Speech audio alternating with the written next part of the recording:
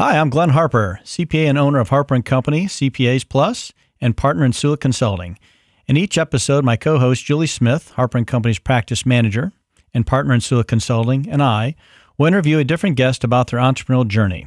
The podcast features interviews with business owners, aka entrepreneurs, who bring intriguing and entertaining clarity to the entire entrepreneurial journey, giving others confidence to build their business. Our goal is to provide actionable value to you, the entrepreneur, to help you do business or build a business. Every entrepreneur deserves to enjoy the journey. Learning from others offers valuable insight and inspiration. We want to provide insight on the why, the how, the shortcuts, and the value add that many entrepreneurs wish they would have had identified at the onset of their journey. Sit back and enjoy the journey. Hello, everyone. Welcome to another edition of the Empowering Entrepreneurs Podcast. I'm Glenn Harper. Julie Smith. What was so funny about that? Your words got a little twisted there. I had like 12 cups of coffee today. I'm a little bit shaky here. Oh, I thought we'd stop for a Diet Coke on the way back to the office. I can't deny that. That would be most pleasurable. How are things in your world? Hey, you know, I was just saying I wanted to stay in bed today. It's gray and rainy. We don't get many days like that in Ohio. Kidding, we get them all the time. Well, we've got a wonderful guest lined up for today, and this is going to be a little bit different than normal. This is more of, as an entrepreneur, what would you like to get in your world to help you be a better entrepreneur? So I'd like to introduce our guest, Liz Branch, a fellow psycho in the accounting space. She is the COO of Accountingfly, which is like a dating app for accountants and the companies that need them. She is also COO of a going concern, a company that is the TMZ of the accounting world, all the hot topics that are coming up. Liz is an innovator, and her passion and commitment to change the accounting profession is contagious. As soon as the AICPA and the rest of the accounting world received her message, accountants all over the world will have a new way to find their new career home. Thanks, Liz, for being on our show.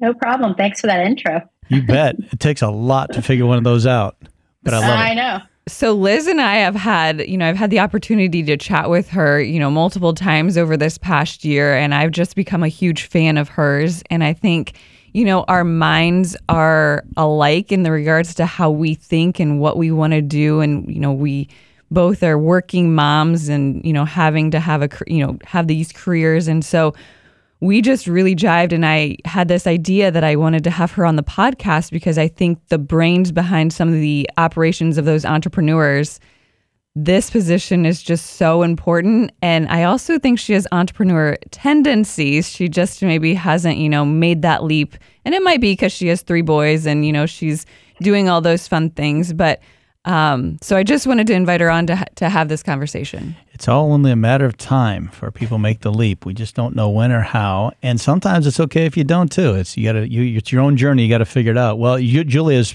obviously talked with you before and spoken very highly of you. And again, everything that you do for us, we're very pleased with, and we're happy that what you do. And so, I thought this was a good fit. And always like to try to start off the show and trying to get to know our guests a little bit and try to find some obscure facts and things about them. And I've done extensive research on this and on you.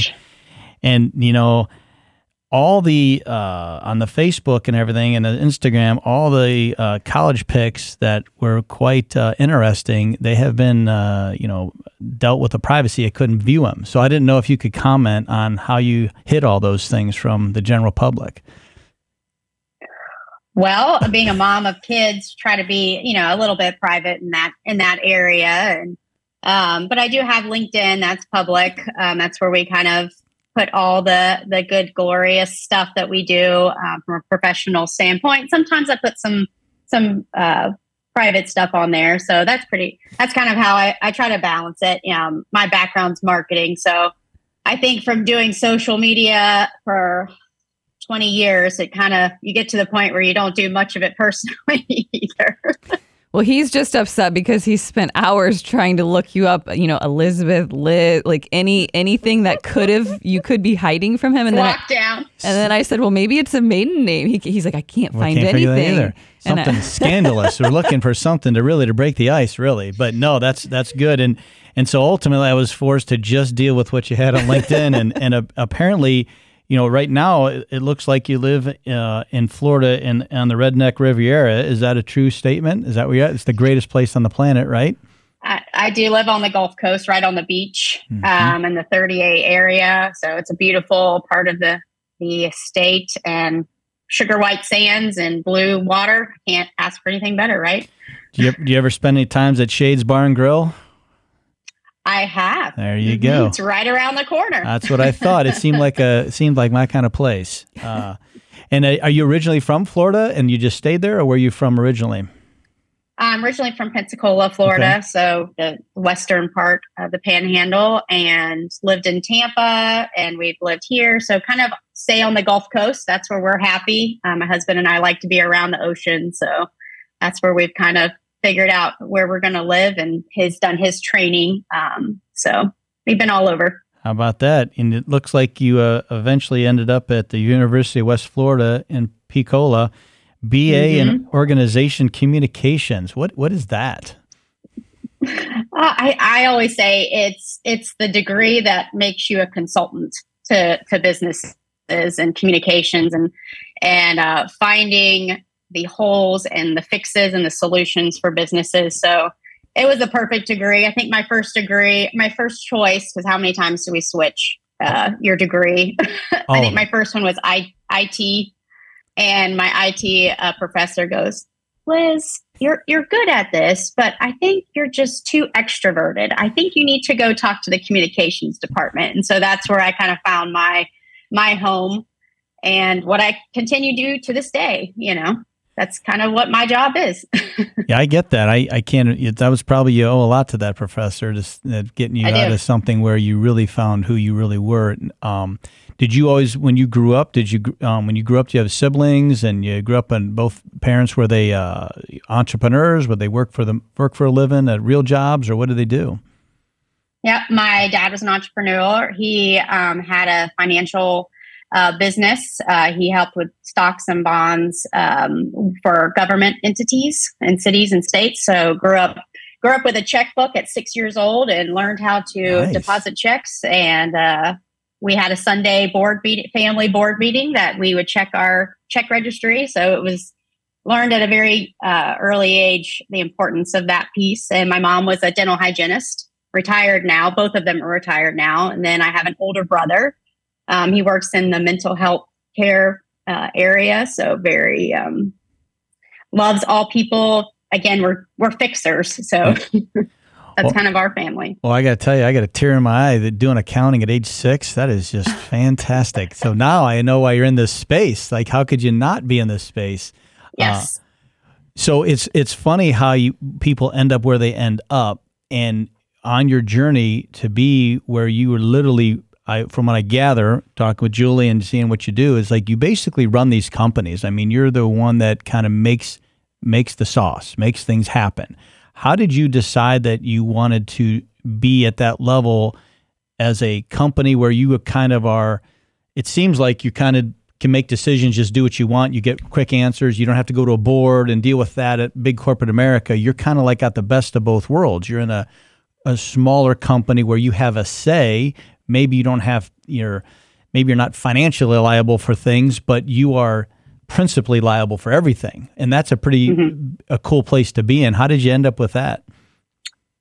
Well, it was a journey, that's for sure. So my husband's an orthopedic surgeon. And so there's a lot of training that goes along with that, with medical school and residency. So when we left Pensacola for him to start his residency in orthopedics, we had to move to Tampa, which means I left my job of 7 years in the hospital system in Pensacola that I loved, and moved to Tampa and was trying to find my way.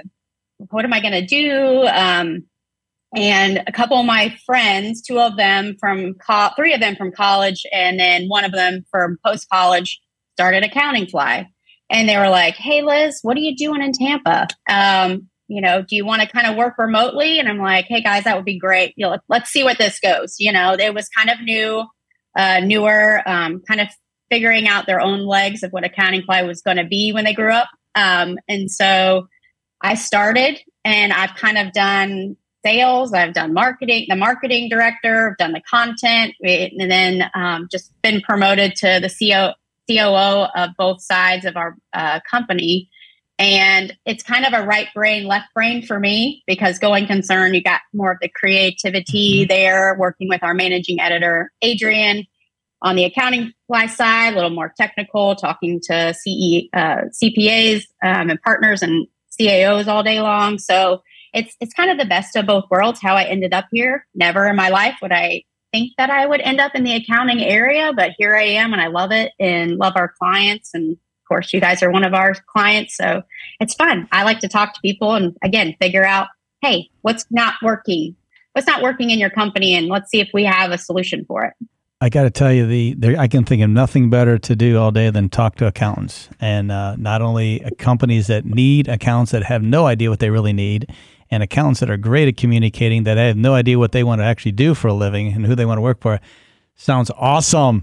I don't know how you do that every day. That's impressive. But I think that's where her communication marketing degree comes in, is she has figured out, her and I've had, you have to figure out how to communicate to each person for them to understand what they need or what they want, because they don't necessarily know, but they always want it to be their idea, ironically. And so I think she's mastered that skill of being able to pull out of people and get people to think in a different way when she talks to them.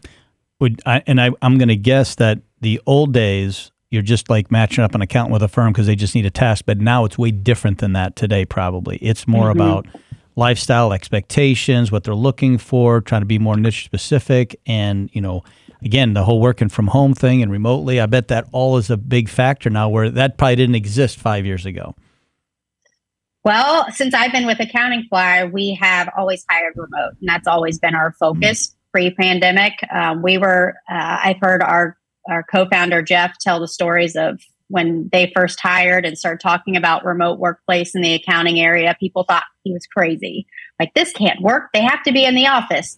And he's like, this is where it's going. I'm telling you. And as the cloud accounting firms started to form and develop and get, clients and stuff like that, they kind of gravitated towards Jeff and kind of his thought and vision of like what the Accountingfly company could do and help these types of firms find better talent in the United States instead of finding it just in your hometown. And so that's kind of where it blossomed and formed was Jeff's passion for remote work. And here we are. I mean, yes, people still want that location, and there's definitely a place for that. But the options are all there now. So it sounds like these were college friends, buddies that, started the company, but it sounds like you've been there since the beginning. You've really... Not the beginning, pretty close. Our head of fulfillment, Beth, she was there about a year and a half before me. And so that's why we work so well together. And a crazy story for everyone that has met Beth and I, we have only met in person one time. Crazy. And I love Beth we share too. A brain. We share a brain. Yeah, we share a brain. So it's just pretty crazy. But yes, my the founders of Accountingfly were either college buddies or right after college of mine, and that's how they kind of roped me into this crazy family that we have at Accountingfly, and it's been a whirlwind and awesome. But I think much like entrepreneurs, I mean, I know you don't want to call yourself one, but you've had to fulfill almost every role that has come across because for whatever reason, that was the need. And instead of thinking of yourself, you thought of the company and what does the company need? And you were able to kind of pivot, change, and fulfill whatever role that was. And I mean, I think that's a tendency of an entrepreneur, but I don't know. Well, yeah. And all of our founders, they have their own professions, their own jobs. Like, they do not work day to day at Accountingfly. And so really our executive team is our CEO, Jim Prince, which is amazing, Beth and I, and then our managing editor, Adrian, for Going Concern. That's really our leadership team. So we are running the company for the founders, and we do also have a small board that helps us make those advisory, more strategic decisions. So we kind of have some great cookie jars to fill and kind of take from where we need it. Well, I think, for our listeners that are listening to this, again, I don't know who listens to this podcast, but I'm sure it's a very diverse clientele.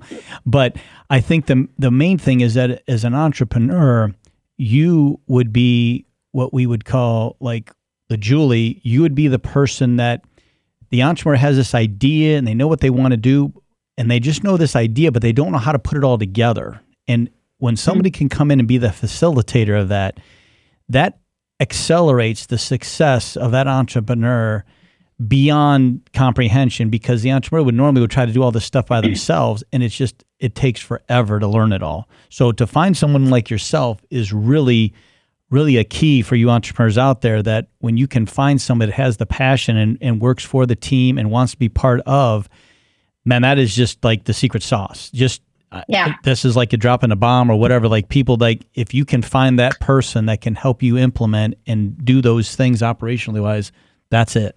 That's what you need. Yeah. It's definitely having the visionary and the integrator working hand in hand together. And sometimes they swap places, and that's okay. You don't always have to stay in one lane. It's okay to merge lanes as long as y'all are all merging together. But I also think from talking to you, and that was funny because I was thinking about that as he was talking, and then you kind of took the visionary and integrator right out of my mouth. I think you are able to be both. And I think that's what's really set you apart and allowed you to become this, this force to be reckoned with in this industry, to be able to have both of those roles and pivot on those. Mm-hmm. Yeah. Well, it's funny.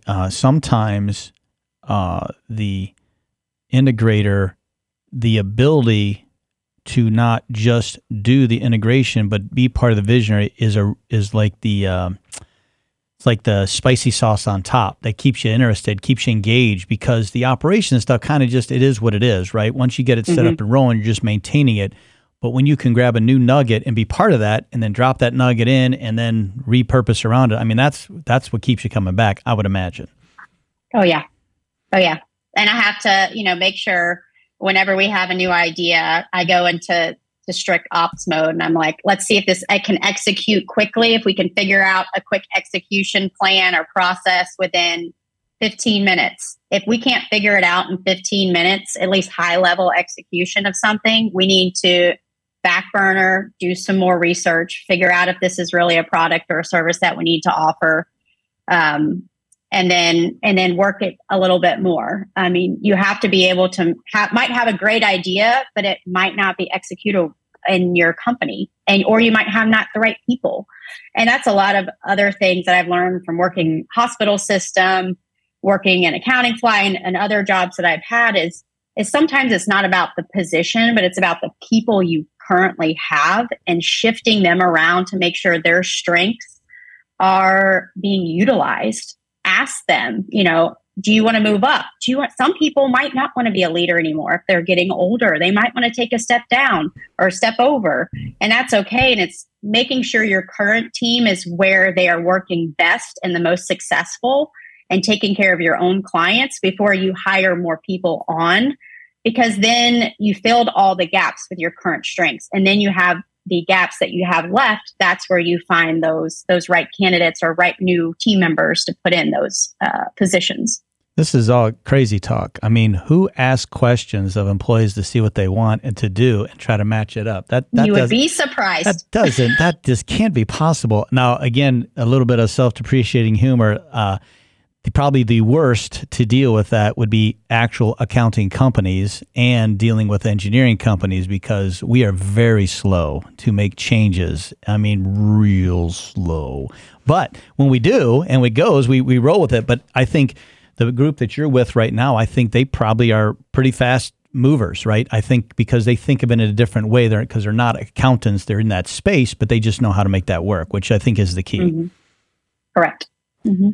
Do you, to have this problem-solving skill that you have, where you are this operations, savant here, how did you do that? Did you play sports growing up? Were you a voracious reader? Were you, locked in a room with the Rubik's Cube? Like, how did you learn how to solve these problems and see it from a different perspective? She balanced her checkbook every Sunday. Well, that's accounting. That's something totally different. That's a different skill set. I think it was being, we had a routine. We had, normal things that we had to do growing up. Having an older brother also, because you want to kind of keep up with them. I think it was just a personality thing. I never stopped, which I now see because my middle child is pretty much the carbon copy of myself. And I'm like, can you just stop? Just stop for a minute, My brother tells me the story. He was like, you were 5 years old, Liz. I walked out in the garage and you were taking your training wheels off your own bike. And then you just took off and rode it. And I'm like, what? I'm like, you didn't stop me. He goes, I just wanted to see if you would actually be able to complete your goal. It's just, I think it's just something in me. Something needs to be done. Let's figure it out either together or let's just figure it out in my own head. Again, this is I've dabbled in psychology. I'm totally kidding about that. But, the ability to approach a problem with no fear and to just look at it like that's just an obstacle in my way. And there has to be no fear. I'm just going to get through that thing. That is, again, some people maybe learn it. Some people are born with it, but it sounds like you're probably born with that, huh? Yeah. I mean, what's the worst that can happen, right? I love it. So what do you think? As long as you have a good safety net with you, with your family and your friends, you got that safety net. So what do you think as you've been through this kind of, startup of a business and now, I consider you guys you're a pretty solid business. Mm-hmm. What do you think you've learned from the founders in regards to, if you could give advice to our listeners, what advice would you give to them that the founders were completely blind on and you brought just this different perception on what was going on? Well, I'd actually flip that around, Julie, and say, I don't think they were blind on it. I think they were spot on the money is they trust us, which a lot of people don't trust their team, owners or founders. And that's where they're slow to hire because they want to keep it themselves and they don't want to delegate and they don't want to let go of things. The other thing that they always harp on is they want to hire people that know more than them in this space. Hire above your own knowledge and your own abilities so you can learn and grow your team, offer more to your clients, offer more to your community. And that's kind of what they've done. So I've actually learned from what they have instilled and how they've hired for our company rather than learning for what not to do, if that makes sense. Are you sure you don't have another side gig going somewhere? Yeah, I feel like it's only inevitable. You're going to be hustling something on eBay. I don't know. You never know. Julie's got ideas, You think? Which of the 300 are you going to go with? Yeah. Did you, as you were going through this and trying to figure that out, did you have just somebody like a mentor or somebody that was just saying, besides your college professor that said, maybe you should look in this direction, but did you have somebody that said, hey, they took you under the wing and said, this is how you do this? Or is it something you had to figure it out on your own? I have had many mentors and all for different areas of life, different reasons, different things that I was trying to tackle.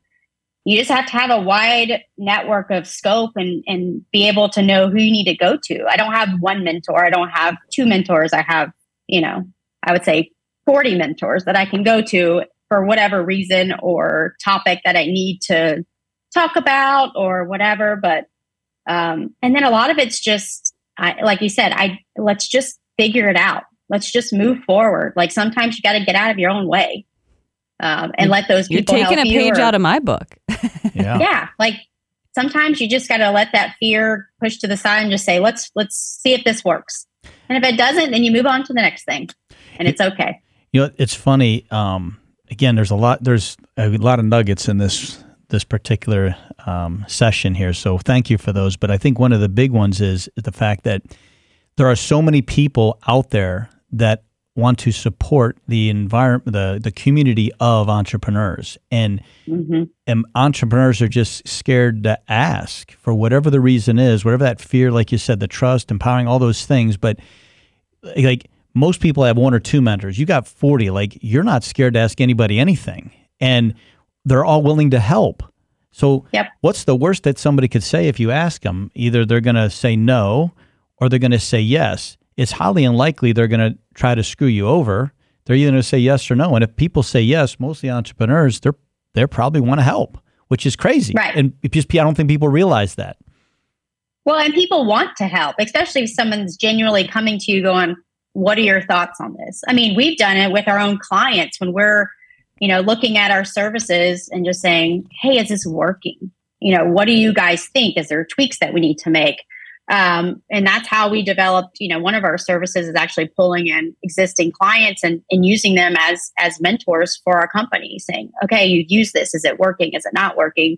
And listening to the people that are using your product, whatever it is, if it's a daycare, hey, parents, is this working? Is this time? There's all kinds of things. It's not just accounting that this issue is in. It's whatever business and entrepreneur that you're on. Make sure you know the needs of your clients. And because if you don't know the needs, how can you make sure your service is actually providing that service? I'm sure that the accounting companies you deal with are very open and transparent and give you tons of feedback all the time. I'm certain of that. I can't help but I gotta stop laughing. Some more than others. Yes. Some more than others. Yes. But it's good though. It makes you build a better product that people like to use because they either feel like they've contributed. I've been on many calls with people that I explain our services and how they work, and they're like, "Wow, that's way different than how we've worked with recruiters in the past." And that's the goal. Like, if it's not working, why would we replicate that service? Right. I think that's the neat thing about, again, when Julie and I talk about what you guys do for us and everything, it's just like, wow, that's a whole different way to do this. And again, if I don't give feedback or we don't give feedback, how do you know how to enhance that experience? And it's really weird. Most entrepreneurs are probably, again, scared to ask for that feedback from clients because they're like, oh my God, what are they really going to tell me? Because they think all the bad stuff instead of like, hey, this is a partnership instead of just a fee for service type of thing, right? Mm-hmm. So something I want to pick your brain on, and I'm guessing this, started in college and it was in the healthcare and, it's just transitioned into where you are today, is how did you learn how to build a team? And at what point in your career, I'm guessing early on, did you know that building a team was imperative to the success not only of yourself, but of the company too? Yeah, I would say young age because I always enjoyed group projects in school rather than individual projects. I just liked other people's opinions because I felt like we could make a better project or product or whatever. Because you had different angles coming at the same problem or the same task, and you can figure it out kind of together, which was always fun. I'm super extroverted, so I like people around me all the time. But I think it just kind of came naturally of, I don't want to do this myself. I can figure out bits and pieces of it and then bring it to the team and let's work through it. And then you also have to realize you have those ideas, then you have to break apart and do your piece and make sure you get it done because you don't want to let the rest of your team down. So I think I built my first team when I worked for Baptist Healthcare in Pensacola as one of the service line marketing directors. So I worked with not only our marketing team, handling the service line leaders that we had that, handle the different services within the organization, and also working with the senior team and working with the media. I mean, I had PR and I was one of the chief information officers. And so that was a lot of ways that you were forced to have a good team or you couldn't get your work done, especially in a hospital setting with patient care being on the line. So. And what would your advice be to entrepreneurs who, you've said it, they're terrified to hire, they're terrified to trust, they're terrified to empower. And obviously you've learned that from the founders of that's what you've enjoyed the most. Mm-hmm. What advice would you maybe give an entrepreneur who maybe doesn't have you in their life, but is looking to hire and, what that brings to the table? You need to look inside your business to see if you have that person, or you need to look outside of accounting. Sometimes it's okay to hire outside of the accounting industry. I didn't come from the accounting industry. I came from the healthcare industry. I think, Julie, you came from the healthcare industry too. Yes. You bring a new breadth of life into this type of role maybe not being in the accounting industry because you have other experiences and you've experienced other industries and how they do things, and can set your accounting firm or whatever company apart because you brought in that different mindset. And ask questions. It doesn't mean you're failing if you're asking questions. If I've reached out to people on LinkedIn that I've just said, hey, I've been following you, just had a random question about how you do something. And sometimes they answer you and sometimes they don't. And sometimes they're like, hey, let's jump on a call. I had one with a big firm that we've worked with in the past, and they brought everything in-house. And I just, we struck up a conversation, had a Zoom call, and it was great, and even if nothing comes out of it from a business perspective, you always gain more knowledge and more point of views of how maybe you should handle your clients or talking to people or anything. You just have to make sure you're gaining that positive nugget from it and putting it aside for when you need to use it again. I think your probably unique skill set is, in my guesstimation, is that when you're talking to a client or prospective client, what they think they need from an employee is probably not what they really need. And by you digging that deep with them, you try to figure that out and kind of say, hey, you think you need an accountant, but you probably need an operations person, or you think you need this, but you need more of a research type person. I think that is probably very welcomed, but probably very humbling for the firm that's asking you to hire for them because they think they need this, and you're like, no, you really need that. How do you feel about that? Does that happen all the time? Well, that's a group project on that one because I'm usually the first person that people talk to for Accountingfly, and so we have those high level discussions of tell me about your firm, what you do, and then it's kind of like, what's your goal for this position? What do you need? The one thing that I really like to talk about are what are your non-negotiables for this position? Like, what are your three things? Like, I need them to do this. And then the other things I put on a wish list, and you can prioritize those, which many of them do.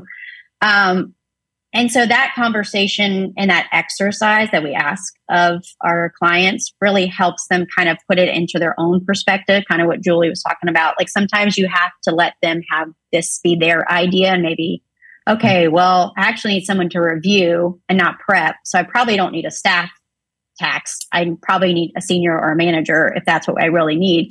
And they kind of figure this out as they're talking, which helps me too, because I'm still learning. Every firm's different. Every firm does something differently and they hire differently and they have different ways of titling jobs and different responsibilities. The other piece of this, when I say it's a group project, is Beth, my counterpart. She runs the recruiting team and she gets all of our new clients next as kind of like an onboarding call. And that's another touch point to where she gets down into the very nuts and bolts and details of what this person is looking for in this role. And sometimes the decision or the switch happens at that point because they thought about it. They've done the exercise I've asked them to do. And then Beth has that way with people, Julie knows, of guiding them into really what's going to help their firm. And sometimes we just don't know because we're not inserted into the exact firm. We only know one side of it for who we're talking to. And sometimes that's learned when you get somebody in there and they go, actually, we moved them to a different position after interviewing them. So I think we've talked about, the company that you at Accountingfly and how you go talk to your clients on one side, which is who's doing the hiring. How do you go out and find your stable, your bench of all these candidates? How do you get those candidates to trust you that you're going to get them what they want? How do you, there's so many different sites to put on your resume and do all those things. There's lots of dating apps. How do you get them on your dating app where they feel like this is the one, where their needs are going to be met? How do you show them that their goals are going to be matched there? And that one's a tough one, because we only have so many clients and so many jobs. We are very much, our passion is remote work. So a lot of clients and candidates come to us because that is our passion is remote. candidates. This is a candidate market right now. We all know that it's hard to hire. And the majority of them want that flexibility of remote, but they also want the culture and the flexibility and working for a good firm. So I think a lot of ours is word of mouth from candidates. We had, so-and-so got hired by you guys and they love their job. And so word of mouth is always huge for us. I think it's probably one of our largest referral sources of word of mouth for clients and candidates, which is the gold. It's the creme de la creme. Like when you come from a marketing perspective, I'm like, when that's your highest, that is, you can't get any better than word of mouth being your highest referral bucket. But we do the traditional marketing, we do the traditional sourcing, and all of that content piece. So it's kind of a little bit of everything. But I think once they talk to our team and they have that initial screening interview, they really see and understand that we care about them, and we might not have a position for you right now that's open, but we keep you in the loop and we keep you in our network. And our team's really good about keeping up with certain candidates that have, CPAs, or knowing that's something that we are going to be able to place and find them a really good home. I mean, I think it's like a couple of times a week, Beth goes, "Oh my gosh, I just talked to a candidate and I love them. We have to find them a job." She takes it very personally, and it's kind of, she's our mama bear. She takes it in and she's like, "We've got to find these people wonderful places to work." So, and it's my job to go find those places and get those clients so we can service them by putting these great candidates that we have into their teams. So it's like in a dating app, you put people together and then you go to their wedding. So when you hook people up for this, what is the big apex event that's like, "Hey, we joined you guys now and we're here"? Do you have like a big reception, or is it just a high five and good luck and we're here to help? I'm just curious. It's a Slack high five. Nice. But the best part is when we have a client come back and they go, "Jim's still with us and we love him and we hired him with you guys 3 years ago. And we want another one just like him." Like that's what we all and always want is so-and-so still with us. You hired him. He's our best employee. And we just need to keep hiring. So when we have those long-term clients that just keep coming back to us, that's when we know we're doing something right. So I think one of the big fears or realities, or however that looks like, as a business owner that is going to hire a remote worker, how does one prevent that remote worker from being like co-employed? Like they'll work 2 jobs and milk it, and also to give you the effort that one would expect if you're sitting there watching them versus they're remote. How do you navigate that to share to the owner, like, "Hey, this person's solid. They're going to give you more than you've even asked for because they're not driving in. They're not dealing with stupid meetings. They're not co-employment." How do you make sure that is, I mean, you can't have a total safeguard, but how do you communicate that where that owner feels comfortable with that? It's unfortunately not 100% for sure. I mean, we can't control anybody, we can only control what our processes are, but, it's something that our recruiting team that Beth leads, she's gotten very good at training her team to ask the right questions of the candidates and knowing their experience and knowing it's really technology at this point to make sure that they understand how to work within this technology as a remote employee, because when they're not going to be the best remote employee. It's just, you can't be a remote employee and not be tech savvy. A lot of things that do help are like workflow softwares and stuff like that, to where you can really see what the candidate's doing. And when they have that experience with like a Carbon or a Firm 360 or something along those lines, you can see that they're working. You can see that things are getting done. Everything's being successful.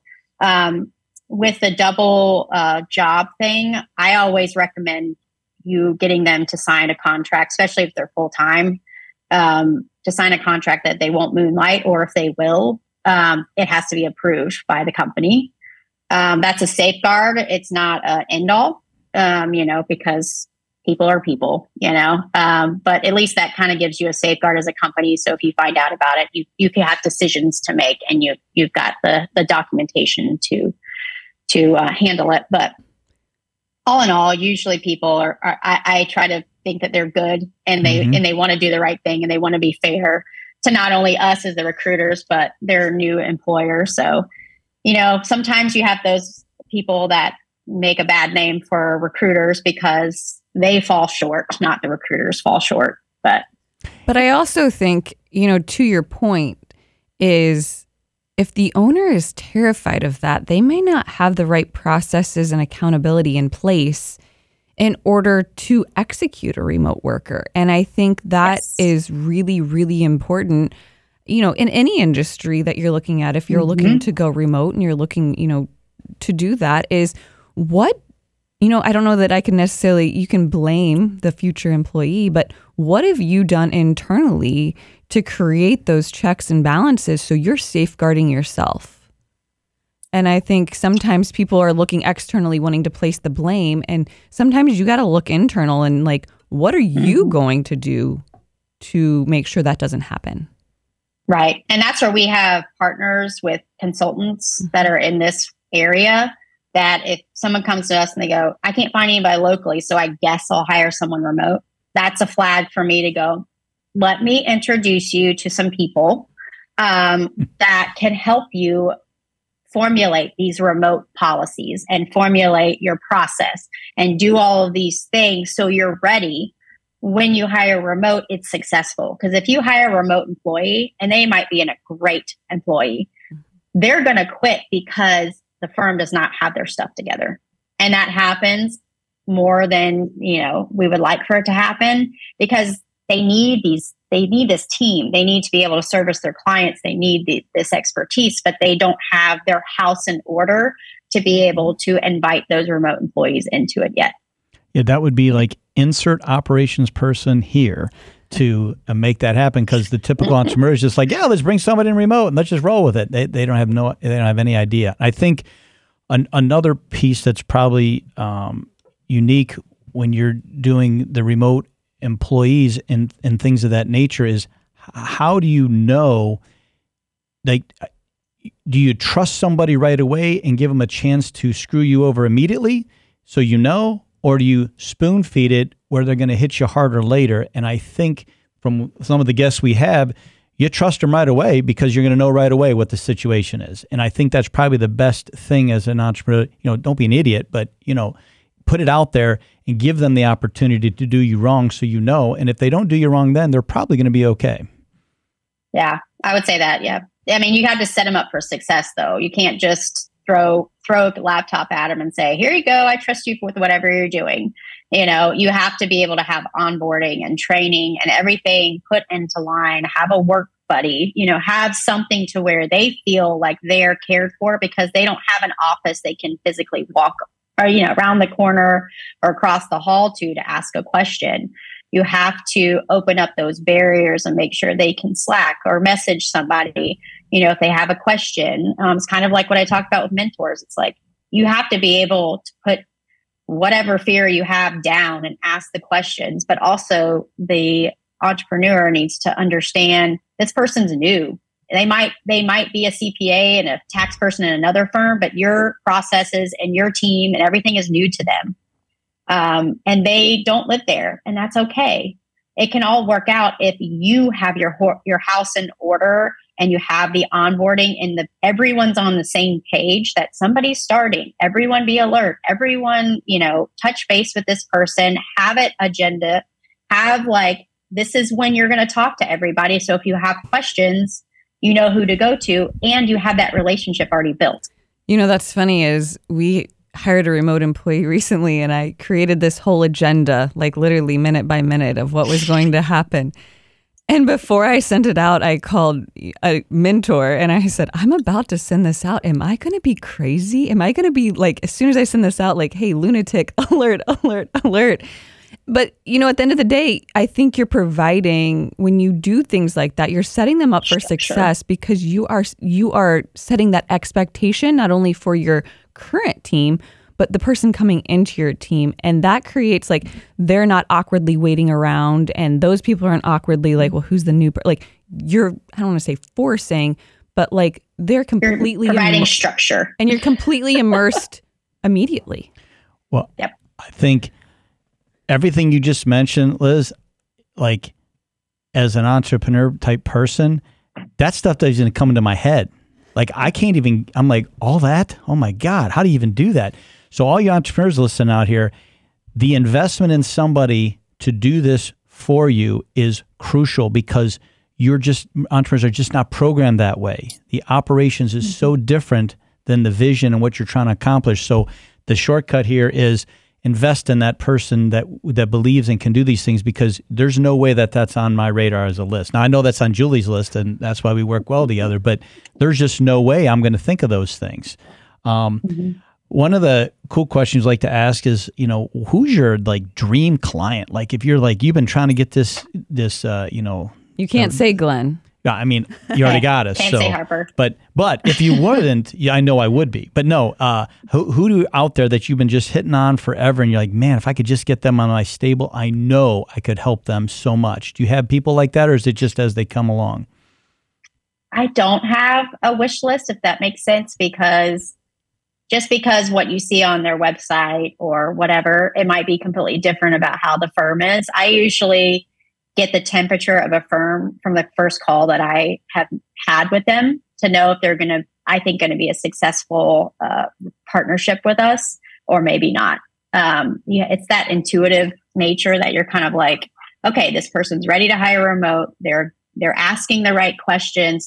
Even if they don't know, they don't have it, at least they're asking the questions of, how do I integrate this person into our current team? Or yes, I want that information from that consultant that you guys work with and that you are putting your stamp of approval on, and they go forward with that. And then they come back around and go, I did that with them. I have all this stuff in place. Thank you so much. Let's get going on the, recruiting piece. That's my golden client. The one that opens up and says, these are my problems. This is what's going on. I'm open and want to hear your advice, and I will do it to make sure I'm successful. When you called us, did you immediately go, Julie, nerd alert? Or did you go, oh my gosh, this is a perfect scenario? I was like, am I talking to myself? I knew that. So, entrepreneurs, listening to this, again, we're talking in the accounting space but it's the same concept across the board. It doesn't matter the industry. Yes. It doesn't matter anything. So we just happen to know this space very well. So that's why we can make fun of myself. But this is the kind of thing you want to be looking for as you expand on what you're trying to grow and develop your business, is the people that can really help you that you don't even think they can. You just maybe have more awareness of that. So yeah. I have one last question. And again, I want to thank you. You are a very busy lady and you've taken, a lot of time here to give our listeners great things. But one more question is, what is your superpower? Ooh, I would say seeing the inefficiencies somewhere and trying to fix them, which gets me in trouble and also helps me in my life. I have to know my lane and not overstep, because sometimes, I'll be at the school or something and someone says something, I'm like, you know what you could do? And my husband's like, this is not your thing. This is not your thing. Uh-huh. Or he'll tell me something in his work and I'm like, ooh, especially because he's in healthcare. So I go back to my roots and I'm like, well, it should be like this. And he's just like, you're not the COO of our practice, So I have to sometimes watch that superpower, I guess, because sometimes you don't want to overstep or step on others by thinking that you have the solution, but also curtailing it to be, hey, I want to help. And here's some things that I've learned in my past that could help you, and leave it more of an advice instead of to-do list for them, because we're all busy.